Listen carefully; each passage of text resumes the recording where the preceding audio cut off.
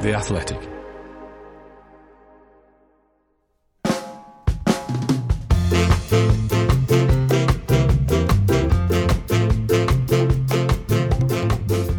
Hello, welcome back to 1874, a podcast all about Aston Villa Football Club on The Athletic.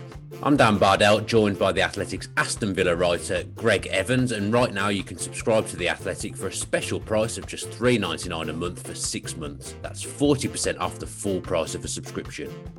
You'll enjoy great analysis and in-depth features from the very best football writers around, as well as ad-free versions of all our podcasts, including this one.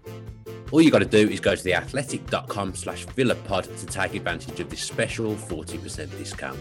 That's theathletic.com/villapod. And Greg, talking of articles, you've been doing a fair bit recently. You've had a few come out, haven't you, over the last 7 days or so?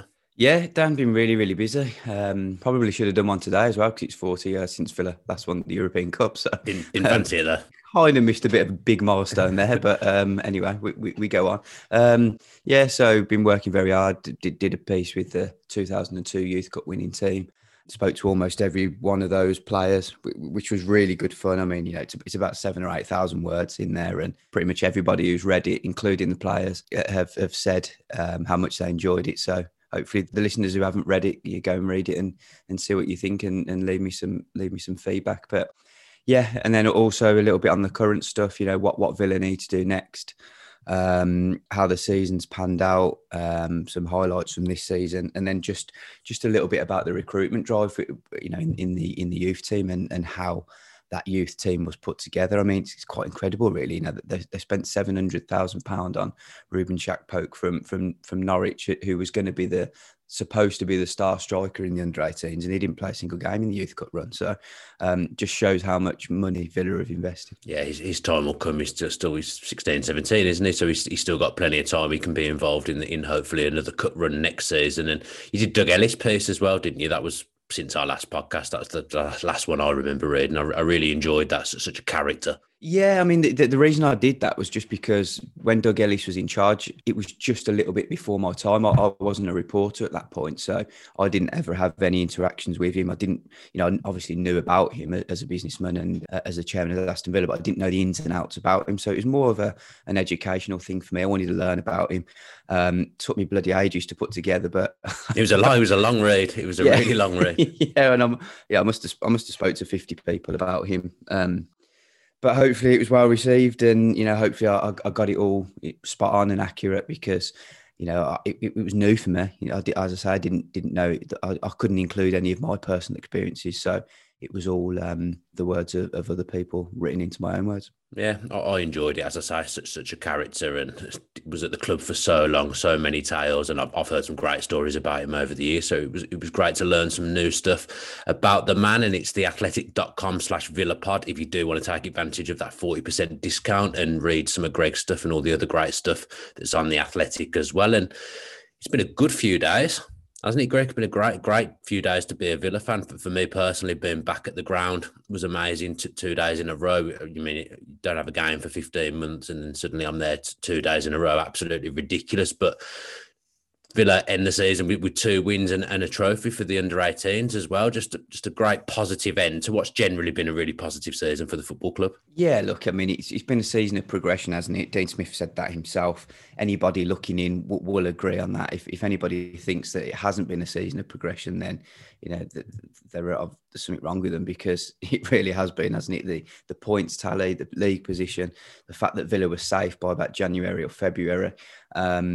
Been a really good season, and the men's team have done well. The women's team survived in the WSL, and then the youth team went and won the cup on the final game of the season. So really impressive. And the key now for Villa is just to become that little bit more consistent next season and try and bridge the gap between themselves and 6th and 7th place. Yeah, I don't really get how anyone can argue that it hasn't been a season of progression when you've picked up 20 more points than you did last season. And normally that points tally would have got you into the top half as well. And just great for Villa to end the season with 2 wins against Spurs and Chelsea, two really good established top Premier League sides. And because it had been a bit of a shaky end, I think it's that momentum thing again, isn't it? That you've got the 2 wins, you end the season well. Hopefully you can carry that into the next season, because that's basically what we did this time last year.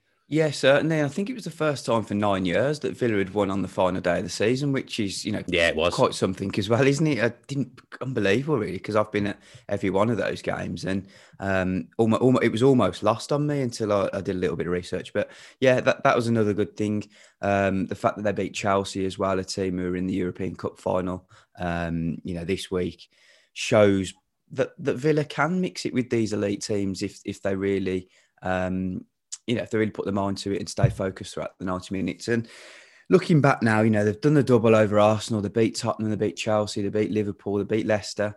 They took a point off Chelsea at Stamford Bridge as well. It just feels like this team are progressing. They're slowly bridging that gap between the top teams. And if they have a couple more decent additions in the summer, you feel that they could really kick on next season and actually get a little bit closer. Yeah, well, I think we only beat one team in the Big Six last season, didn't we? And that was the 37th game of the season when we beat Arsenal. So to have pulled off some of the results that you've just said again, it's absolutely undeniable progress. And there was 10,000 Villa fans in the stadium to watch on Sunday, and they made a difference, I think. There wasn't really any negativity during the game. Obviously, there was the booing of the taking of the knee, which I didn't really like, but we won't get into that today. But during the game, having the Villa fans there, getting behind the players, it made a real difference, and it kind of got them over the line in the end. I think it made a difference in both of the games, the Youth Cup game and it's a the very final unfair Premier League game. advantage in the Youth Cup, I thought. Very unfair. Yeah, I mean, look, it was almost.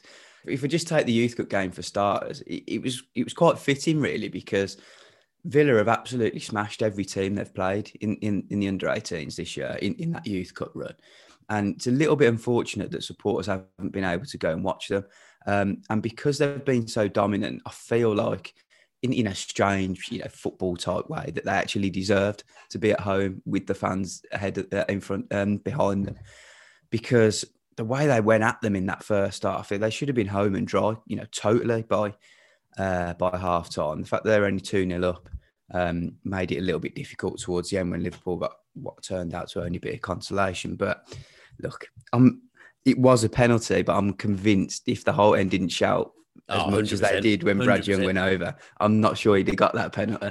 And there was just so many lovely moments. Ben Crisene, who the players believe is the best of the bunch, for him to score. Really? Yeah, I mean, that's from the players. That is, that's, and sometimes you can get more from the players because they see him day in, day out, and they think he's the best of the lot. So that's really interesting, and the way he took his goal in front of the whole end, lovely moment. Brad Young with absolute balls of steel, doing a little hop, skip and jump penalty technique like Bruno Fernandes, and then kissing the badge in front of the whole end. That wouldn't have happened, a couple of weeks ago because there'd been no fans there. And it's just those little extra special moments for the young lads. And I mean, I had to laugh at times because it was like when they were getting applauded off at half time, they were kind of like saying thanks to the fans as they're going off at half time. And you never see senior players do that, do they? They always wait until after the match. But yeah, I mean, they're just young lads and they haven't been used to that. And the fact that they were spraying each other with Lucozade instead of champagne at the end, it's just a really nice end to the season. And the day before, of course, there was double the amount of fans inside Villa Park. Still only 10,000, but wow, it felt like there was a lot more. And it's a bit of an old cliche that, and we've heard it a lot now, but it did certainly feel like there were a lot more fans in there. I sat in the Trinity, which is unusual for me because like my season tickets in the whole end, and I tell you what, the whole end sounded so loud. It sounded full. It was amazing that like basically half. I don't even know if the whole end was at half capacity, but the noise they made was absolutely ridiculous, and it really sounded like it was bouncing, and it sounded full, and it must have been great for the players. Even when they came out for the warm-up, you could see Mings had a massive smile on his face, just getting applauded running out for the warm-up. Like, it must have made a massive difference to the players. Yeah, and I think there's a lot to be said about having 10,000 pumped up fans in a stadium compared to 40,000, and half of them aren't really that interested, or half of them aren't interested in singing. So what you got to bear in mind is that every single fan that was in that stadium was absolutely buzzing to be back. They all wanted to sing. It was almost 15 months of frustration let out, wasn't it? And they used it to their advantage. But yeah, incredible atmosphere, and it'd be really nice to hear what it's like when that when it's completely full on the first game back, because I'm sure it'd be unbelievable. It'd be like one of those semi-final nights. Yeah, it won't be the same until absolutely everyone's back in there, all the season ticket holders and people that want to be there. It won't be the same, but it was nice to get a taste of it again. And like you say, 15 months of frustration let out. At one point, I was a bit worried I wasn't going to remember the words to the LA song. It's like it was so long since I've sang it. I was concerned I wasn't going to be able to remember the words, but yeah, it was great to be back and great to watch some of the players in the flesh. And because I haven't watched Ollie Watkins, haven't watched Emi Martinez, to see players like that in the flesh and to see what they provide, it did provide a bit of a different perspective. And I saw things that perhaps I hadn't noticed before, like when Martinez made the save near the end and he's like celebrating with the North Stand all pumped up. And then you've got Ollie Watkins, who I thought was incredible on television, but in the flesh, even more of a good player, just never ever stopped running. And it was him really that made the first goal by forcing the corner from Chelsea.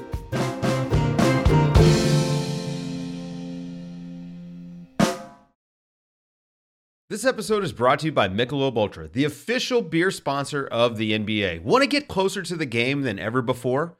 Michelob Ultra Courtside is giving fans the chance to win exclusive NBA prizes and experiences like official gear, courtside seats to an NBA game, and more. Head over to MichelobUltra.com/courtside to learn more. Looking for an assist with your credit card, but can't get a hold of anyone? Luckily, with 24/7 US-based live customer service from Discover, everyone has the option to talk to a real person anytime, day or night. Yep, you heard that right. You can talk to a real human in customer service at any time. Sounds like a real game changer if you ask us. Make the right call and get the service you deserve with Discover. Limitations apply. See terms at discover.com/creditcard.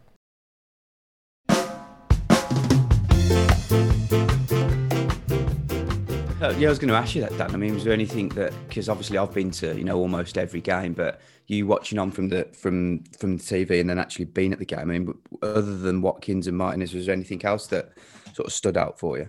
The main one was how narrow we defended. I don't know whether that's been a thing. I know we defend narrow anyway, but I didn't quite realise until I saw it in the flesh how narrow we defend. Like the fullbacks very rarely close down the man who's out wide. They're in the box. The back four is all defending deep in the box when the other team's on the attack. And we just look very solid. And I didn't laugh at you, but when you said about that, the constant right back thing being maybe a regular thing next season against big opposition, I kind of dismissed it. But actually watching it in the flesh, we looked so solid against a very, very good Chelsea team because they had the ball for long periods. First 20, 30 minutes, I was thinking, it'd be nice if we could touch the ball at some point. But we rid the storm out, defended well and attacked at the right times and scored goals at really good times. But that was the main one, the narrowness of the defence, I thought. It's something that you hear Tyrone Mings shouting quite regularly during the game, stay narrow, stay narrow. That's typically more against the bigger teams. I think that, the teams that are better than Villa, they often... give those teams the width and let the fullbacks come on a little bit and give them those wide positions. I think if when you're playing Man City, that's the kind of tactic that teams have tried to take on to beat them. And look, it doesn't always work. Of course, it doesn't, because Man City typically go and win most games. But it's an interesting one. Did you hear much of Mings with the fans in there, or was he sort of overpowered by the supporters? I could hear it more on TV. I was watching him, so I could see visibly that he was shouting. And the fact that Chelsea were playing with wing backs concerned me at times, because they always seem to be free at the back post. But the beauty of defending so narrow is that even if the wing back was free, invariably someone would be there to block it. And the improvement in Nakamba as well from the last time I watched him. I mean, let's face it, the last time I watched Villa in the flesh was Wembley, and the games before that, I was quite glad of the break when COVID came, because it was getting a bit of a frustrating time watching us defend. But just the difference in how solid and together they all looked. I thought Nakamba was excellent.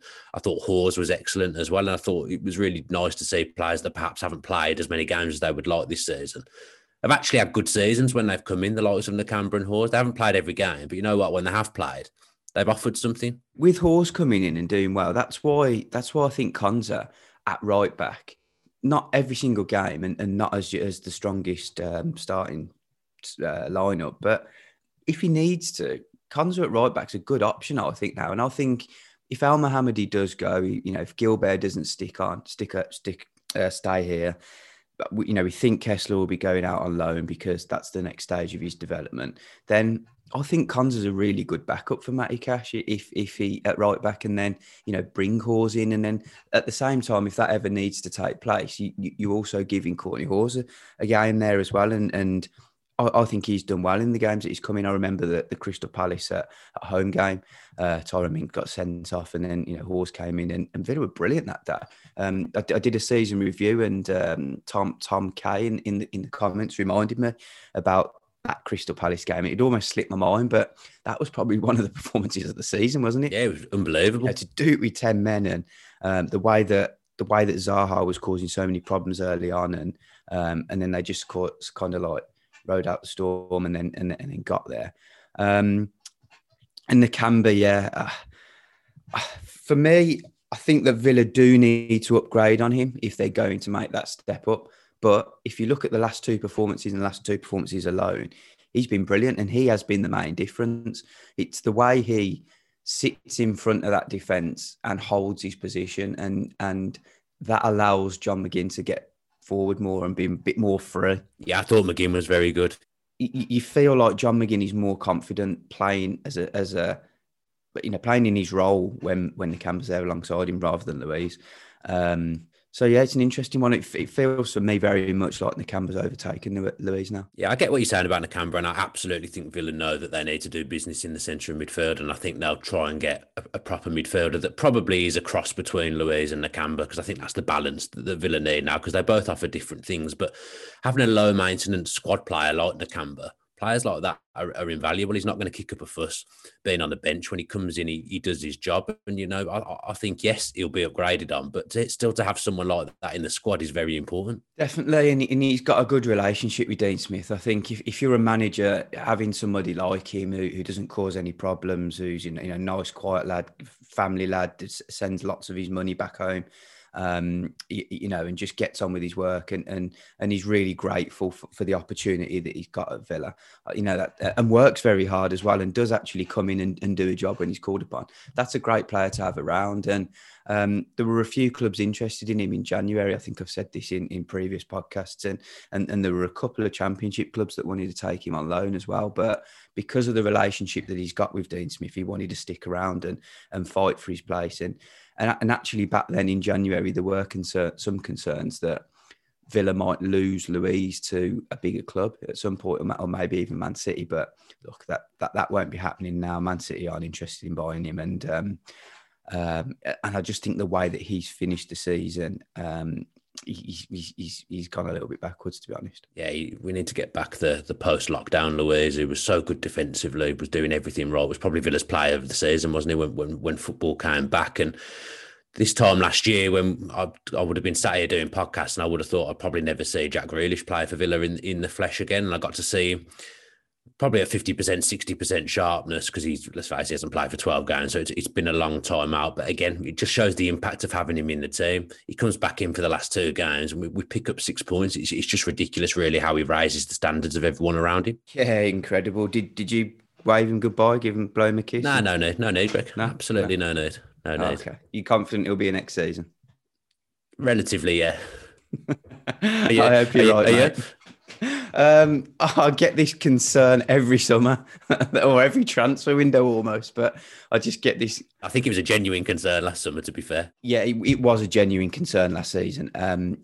He's not at the crossroads that he was at this time last year, where he was debating whether to move on from Villa or whether to stay. And the fact that he signed a 5-year contract, less than a year ago, leaves Villa in still a strong position. But there's always a concern when you've got a player of that quality, and there's the likes of Man City and Man United interested in him. So look, fingers crossed he stays. I actually think he will be a Villa player at the start of next season, and I certainly hope he is, because Villa are a much better team. But there's just always that risk, isn't there, with him? Yeah, he's obviously got the Euros as well, which I'm hoping he takes by storm for him, because I've been so excited about watching him play for England, and I think he'll be at the 26-man squad, and I think he'll get football. So I'm really looking forward to that. I also think there'll be other transfers that will happen that will benefit Villa, that will mean that other clubs don't come in for him. So I think, yeah, my gut tells me he'll be here next season, and fingers crossed, because he's an exceptional player, and he's an exceptional leader as well now, isn't he, Greg? Yeah, I hope he gets his chance in the Euros. I know at the moment he can't train every single day, so he's just managing his load almost. Whether Southgate thinks that's an issue in these days ahead remains to be seen. I hope not. I hope he doesn't look at him and think, well, because he can't train every day, am I risking taking him? I'm pretty convinced he'll be in that final squad. It's a 26 manner, isn't it? I don't see why you wouldn't take him, because you can certainly build up his fitness in the weeks ahead. But yeah, he is a leader for Villa now. He's not your vocal sort of ranter and raver on the pitch. He's more of a performance leader, and others follow him when he's out there, when he's playing. And he's a great player to have out there, because you've just seen the difference. Villa with Jack Grealish, they average at 1.7 points per game, and without him it's just 1. So it says it all, doesn't it? Yeah, it was a mixed day for Villa yesterday with the England squad, wasn't it? We expect Mings and Grealish to be in there, and Watkins got into the 33 as well. A little bit surprised there was no concert, just by virtue of Ben White and Ben Godfrey being called up. Greg, were you surprised by that? Yeah, I was. Maybe I'm a little bit biased because I watch Ezri every week, but I think he's had a really good season, and I think to choose Godfrey and White, who admittedly both have had decent seasons themselves as well, but to choose them ahead of Konsa, I think is a little bit unfair, because Villa's defensive record this season has been a lot down to Konsa. So yeah, he'll feel unlucky, but time's on his side, so he can still get in there in the times ahead. Yeah, he was name checked, wasn't he? Which makes me think his time will come, and it won't be too far away. I think the other two just being a little bit more versatile, I think that probably worked in their favour over him. I think because Ben White can play midfield, because he can play right back, and Godfrey can play all across the back four, I think for the purposes of the 33-man squad, I think that worked in their favour. And it's probably a good time, Greg, to plug the England show as well. If people haven't had enough of my voice, then they'll be able to listen to me on the England show. I'm rotating host with Mark Chapman and all the Athletics excellent writers. They'll be rotating as well. We did the show yesterday that should be out at some point today, reviewing the squad. So yeah, if you haven't had enough of me, go and check that out, and you might enjoy that. You'll be going to listen to that, won't you, Greg? Support your podcast friends. I haven't yet, mate. It's not it's not out yet at the time of us recording. Okay, I thought you'd send it me in advance. Us being close and all that. No, I mean, I've not heard it. Got to edit my horrible new voice that seems to have appeared over the last few days. Being back in Villa Park hasn't been good for my voice. I seen there was a nice reaction from the Villa fans on Twitter when you posted that you'd got the new gig. I mean, seems like they were all well behind you, mate. Yeah, I get a lot of nice words said about me on social media, so I can't really complain. I know social media can be absolutely horrible. I'll tell you what, nicer words on social media than our producer writes about me in the bio for these episodes. Absolutely, I didn't realise how much I get hammered in the bio every week until a few weeks ago. That's us getting him up early. That's why he's taking his revenge on you. I know. Tough times. Yeah, I wonder what the bio will say about me this week. But yeah, I really, really appreciate all those kind words. It does mean a lot to me. Hello, I'm Mark Chapman, and I'm here to tell you what The Athletic has planned across its podcast network during the Euros. My pod with David Ornstein will become The Athletic's England show throughout the tournament to bring you all the latest news and insight from inside the England camp every single day.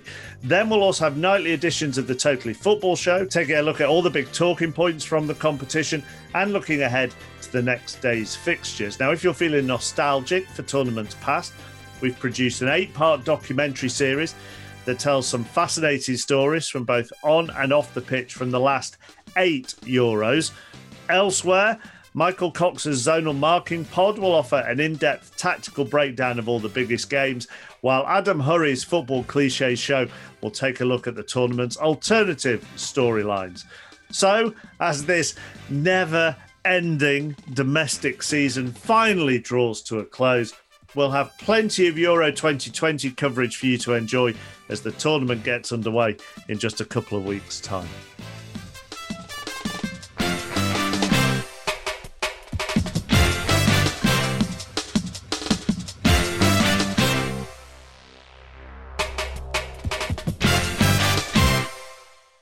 Right then, Greg, 2021 FA Cup Youth winners, Aston Villa Football Club.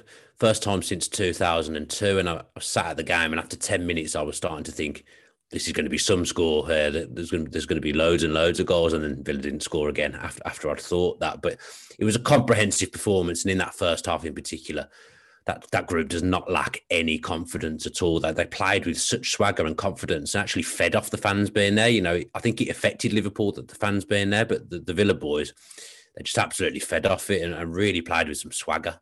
Yeah, I mean, they have just been an absolute joy to watch. I've seen every game that they've played in, and the thing that's most impressive about them is even when they go a couple of goals up, that relentless drive to get more and more goals, it never stops. They just want to continue scoring, and they're playing with smiles on their faces.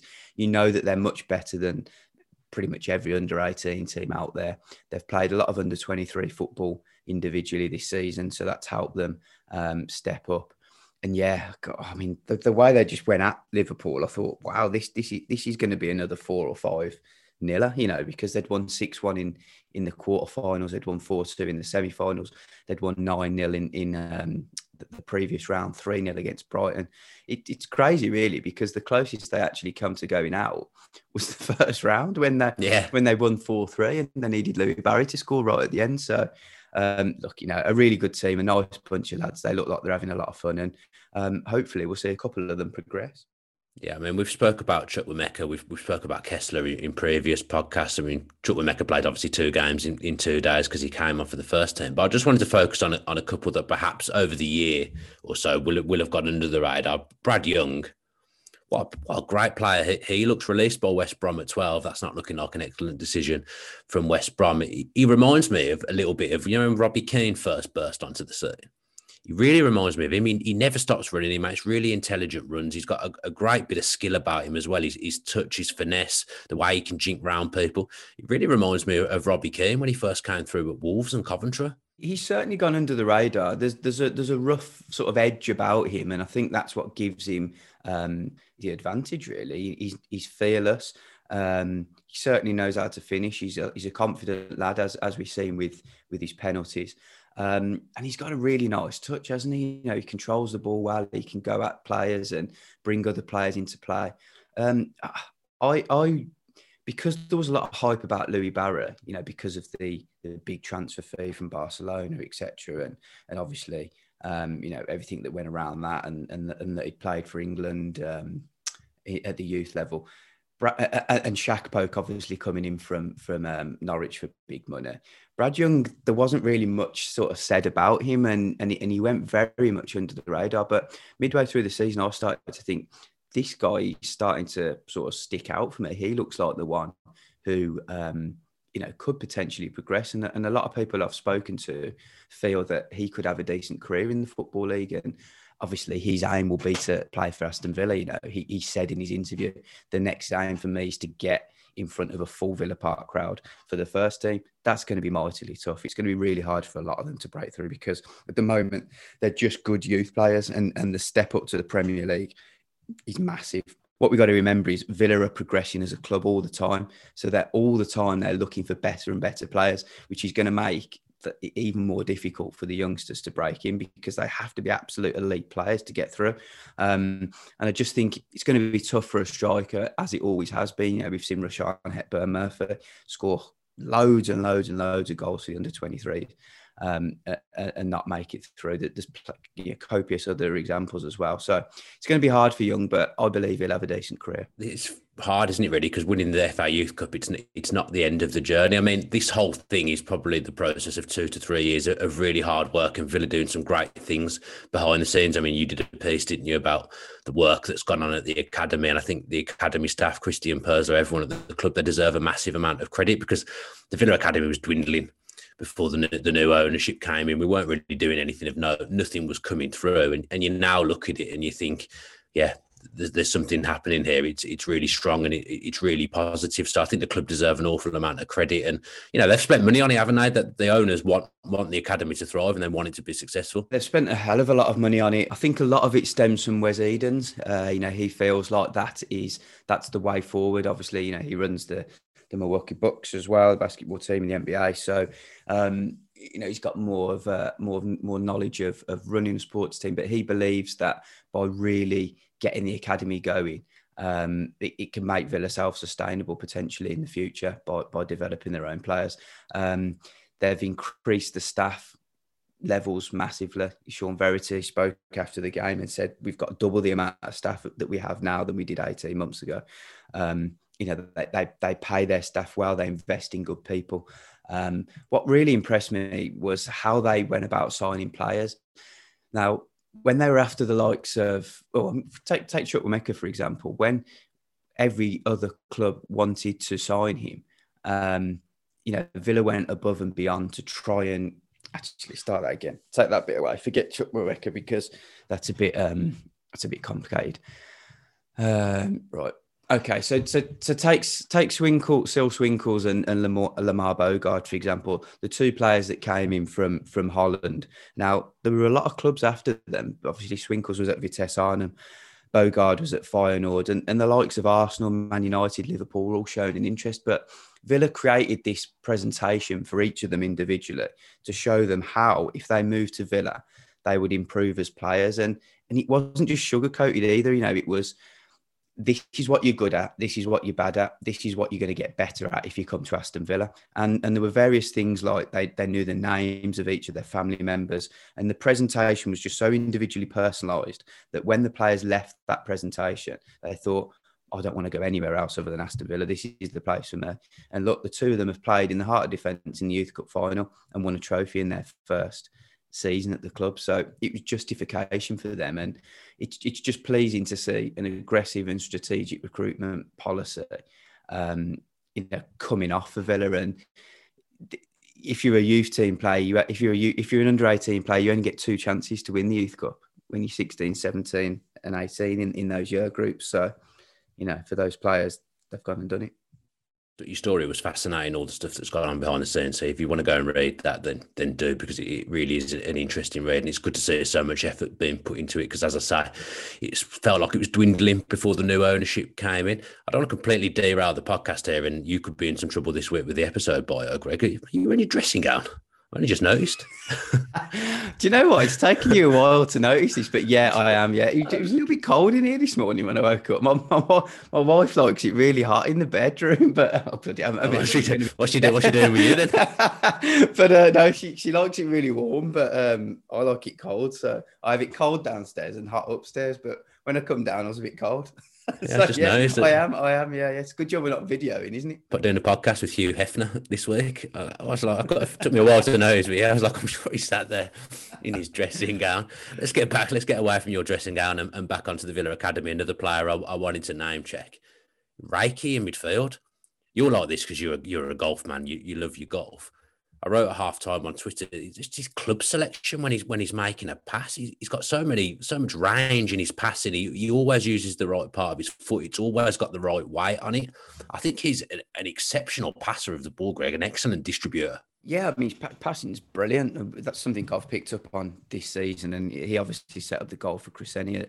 Again, a lovely pass to assist him. Yeah, he's got something about him, hasn't he, as well? He's big, he's tall, he's range of passing, he can tackle, he can get about the pitch as well. And I don't see him scoring too many goals, but I don't think that'll be really... He's a deep lying player, isn't he? Is it? Yeah, he's more of a protector. It'd be interesting to see what he's like. I mean, I expect he will be one of the guys that gets pushed out on loan next season and gets time to develop in League One or League Two, and then see where they go from there. So yeah, it's really exciting, and it's really exciting for the Punjabi Villains as well, isn't it? Having one of their own in the Villa team at the moment, that they're massively behind him, and that'll help as well. We want to see people from the area as well coming through, don't we? It's there's nothing better than seeing homegrown kids coming through. So yeah, good character, someone they like at the club, and could have a big future.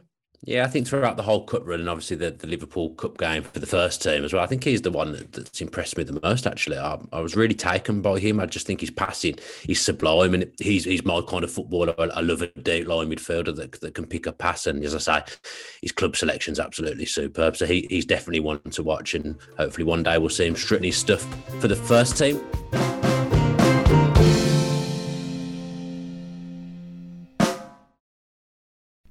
As you've probably heard by now, we've teamed up with BetMGM this season. We'll be using BetMGM lines to make all of our picks, and we'll have special offers for our listeners each week. If you haven't signed up for BetMGM yet, use bonus code The Athletic, and you'll get a 1-year subscription to The Athletic, plus up to a $1,500 first bet offer on your first wager with BetMGM. Here's how it works. Download the BetMGM app and sign up using bonus code The Athletic. Make your first deposit of at least $10. Place your first bet on any game and claim your voucher for a 1-year subscription to The Athletic.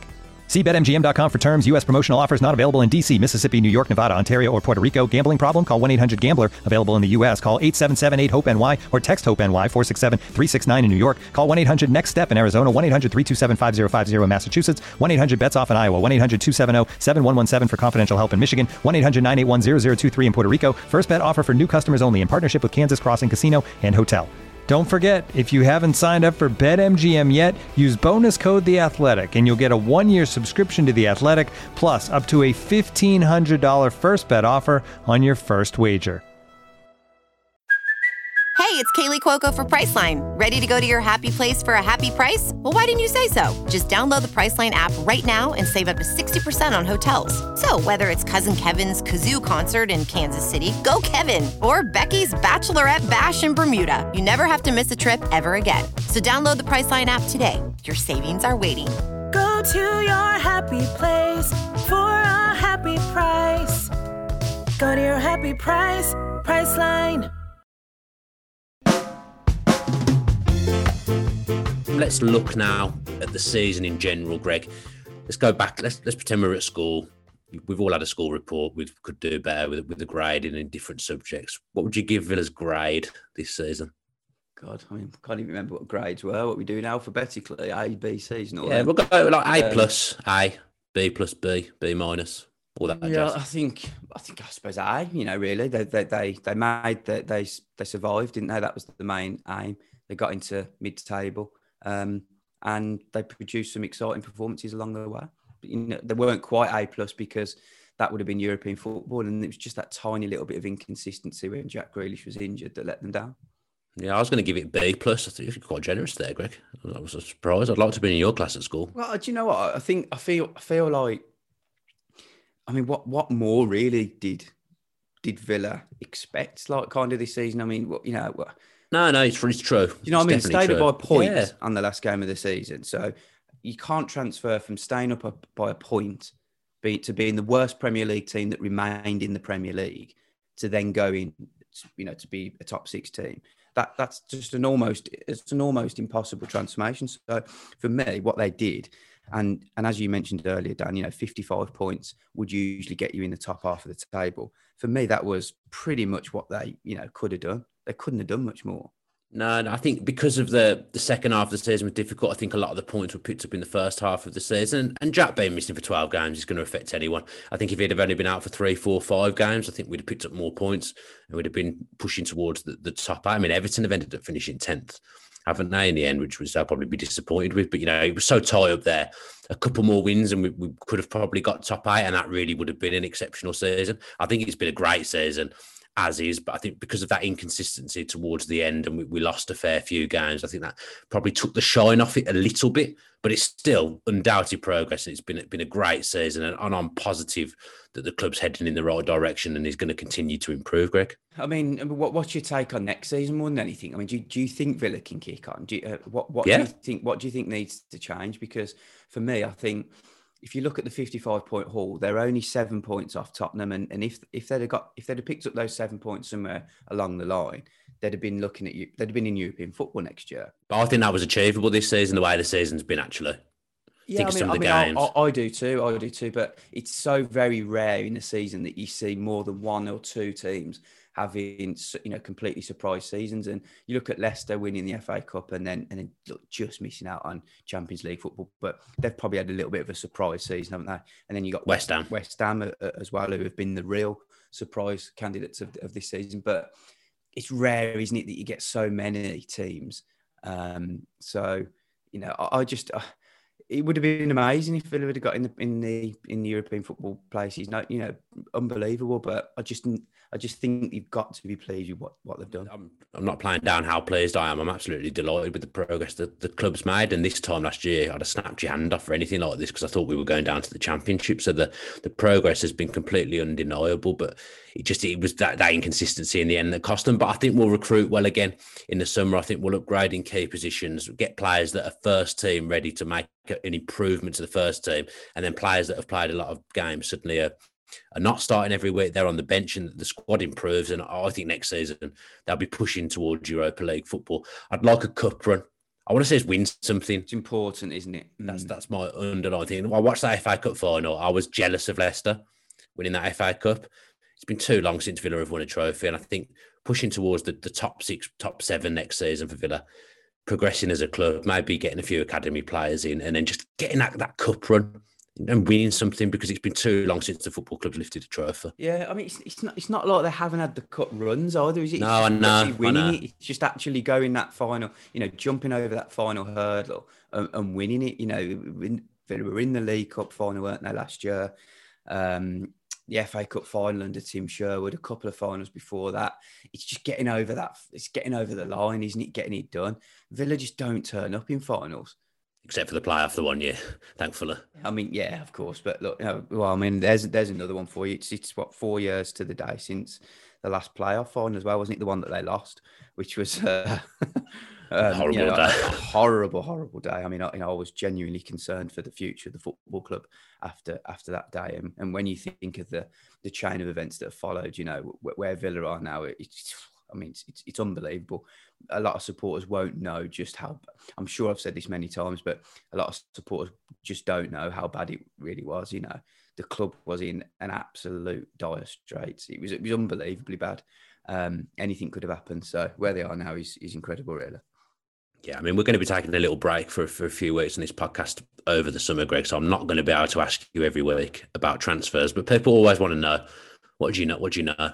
Tell us something. Give us something. What do I know? Well, look, it's getting, I'll be honest, it's getting harder and harder to get transfer stories out of Aston Villa. They're very much a closed shop at the moment. They want to do all their business privately. And, I'm not going to come on here and admit that I know everything that's going on, because, I don't at the moment. And what I do know is that Villa are trying to get 2 or 3 players in key positions who they feel that they can improve on.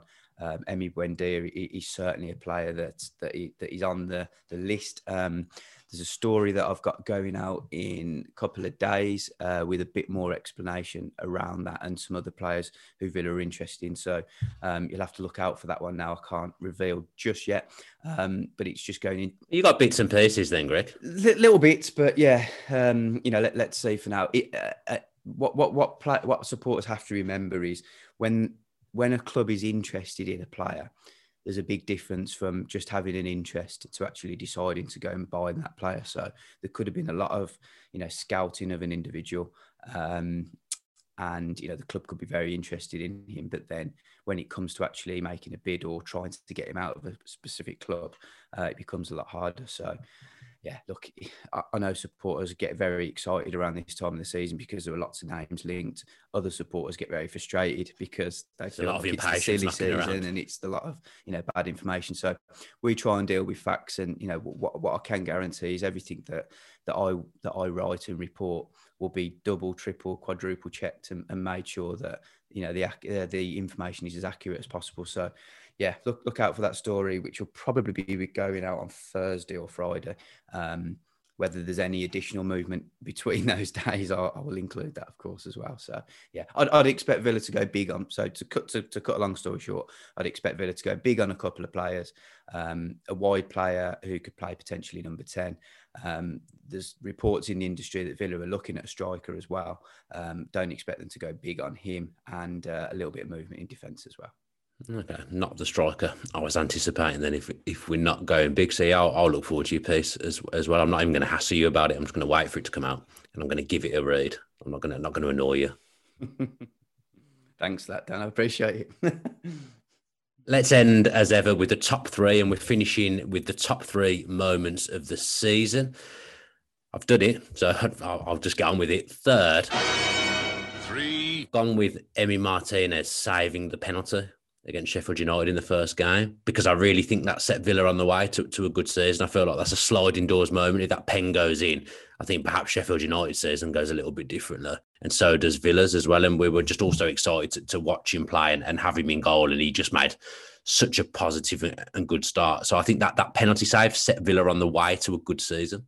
Yeah, definitely. Really important save. That's my number 3. Number 2. I've been getting picked up a little bit about my dislike of Arsenal on social media a bit recently, but my number 2 is the fact that we did the double over Arsenal and just made them look so ordinary the 2 times we played them. Villa had struggled against the so-called Big Six the season before, and I think doing the double over Arsenal was quite a big thing. And that game at the Emirates that we won 3-0, I thought we were absolutely brilliant. So I bucketed them into one, the fact that we did the double over them, and just looked like we're a better football club than them, to be honest. Yeah, I've certainly picked up on that as well, Dan. You feel like Villa are edging past Arsenal, and we're getting there. You have got a serious dislike for them. So no, it's not a dislike. It's not a dislike. I've worked with too many Arsenal fans over the years, and you know what? They're so unreasonable. And I just want Villa to usurp them and be better than them. And I genuinely think it's coming. I'm going to say now, Villa will finish ahead of Arsenal next season. Wow, that's a big shout. It's a bold shout. I think that's European football for Villa then. Yeah. I wouldn't bet against that. Villa will finish ahead of Arsenal next year. Villa are a club heading in the right direction. Arsenal on the way down, mate. We're going to finish ahead of them next year. I hope you're right. Me too. You've probably no prizes for guessing what number 1 is. Have a guess. 1.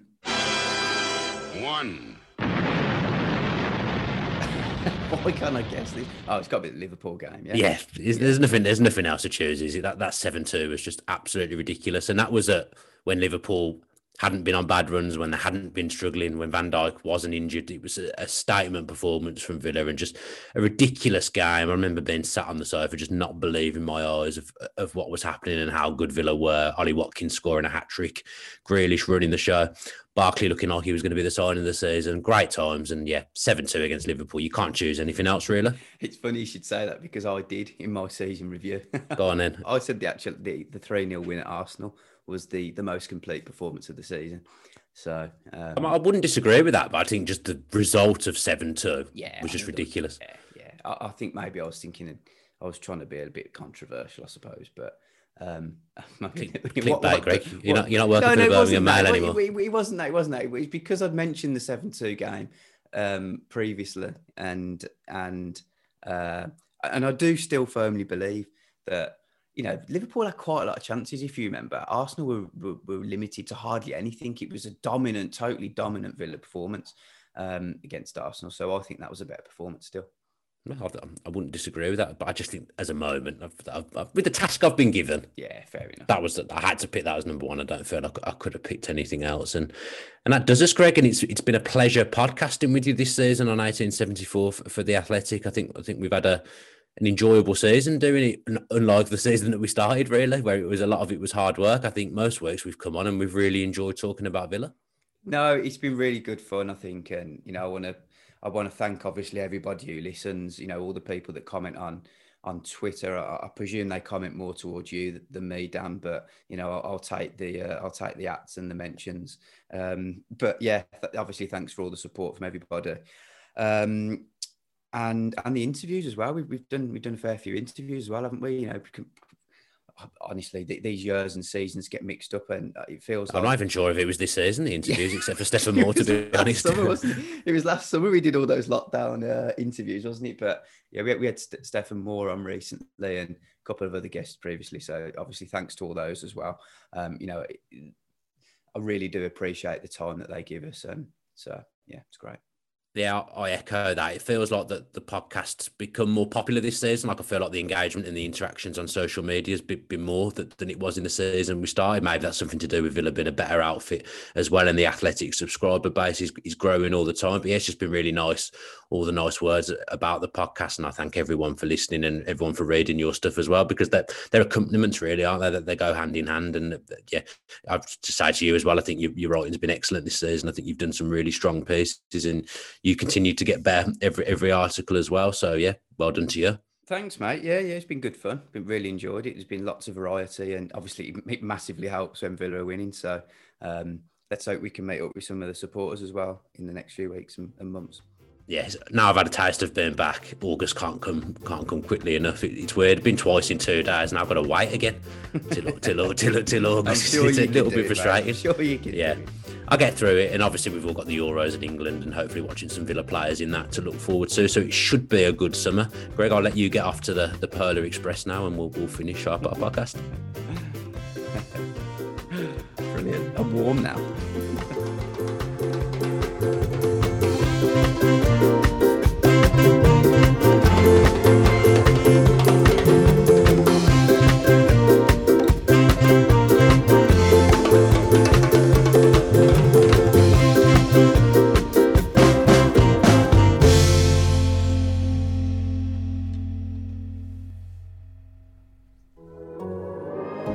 The Athletic.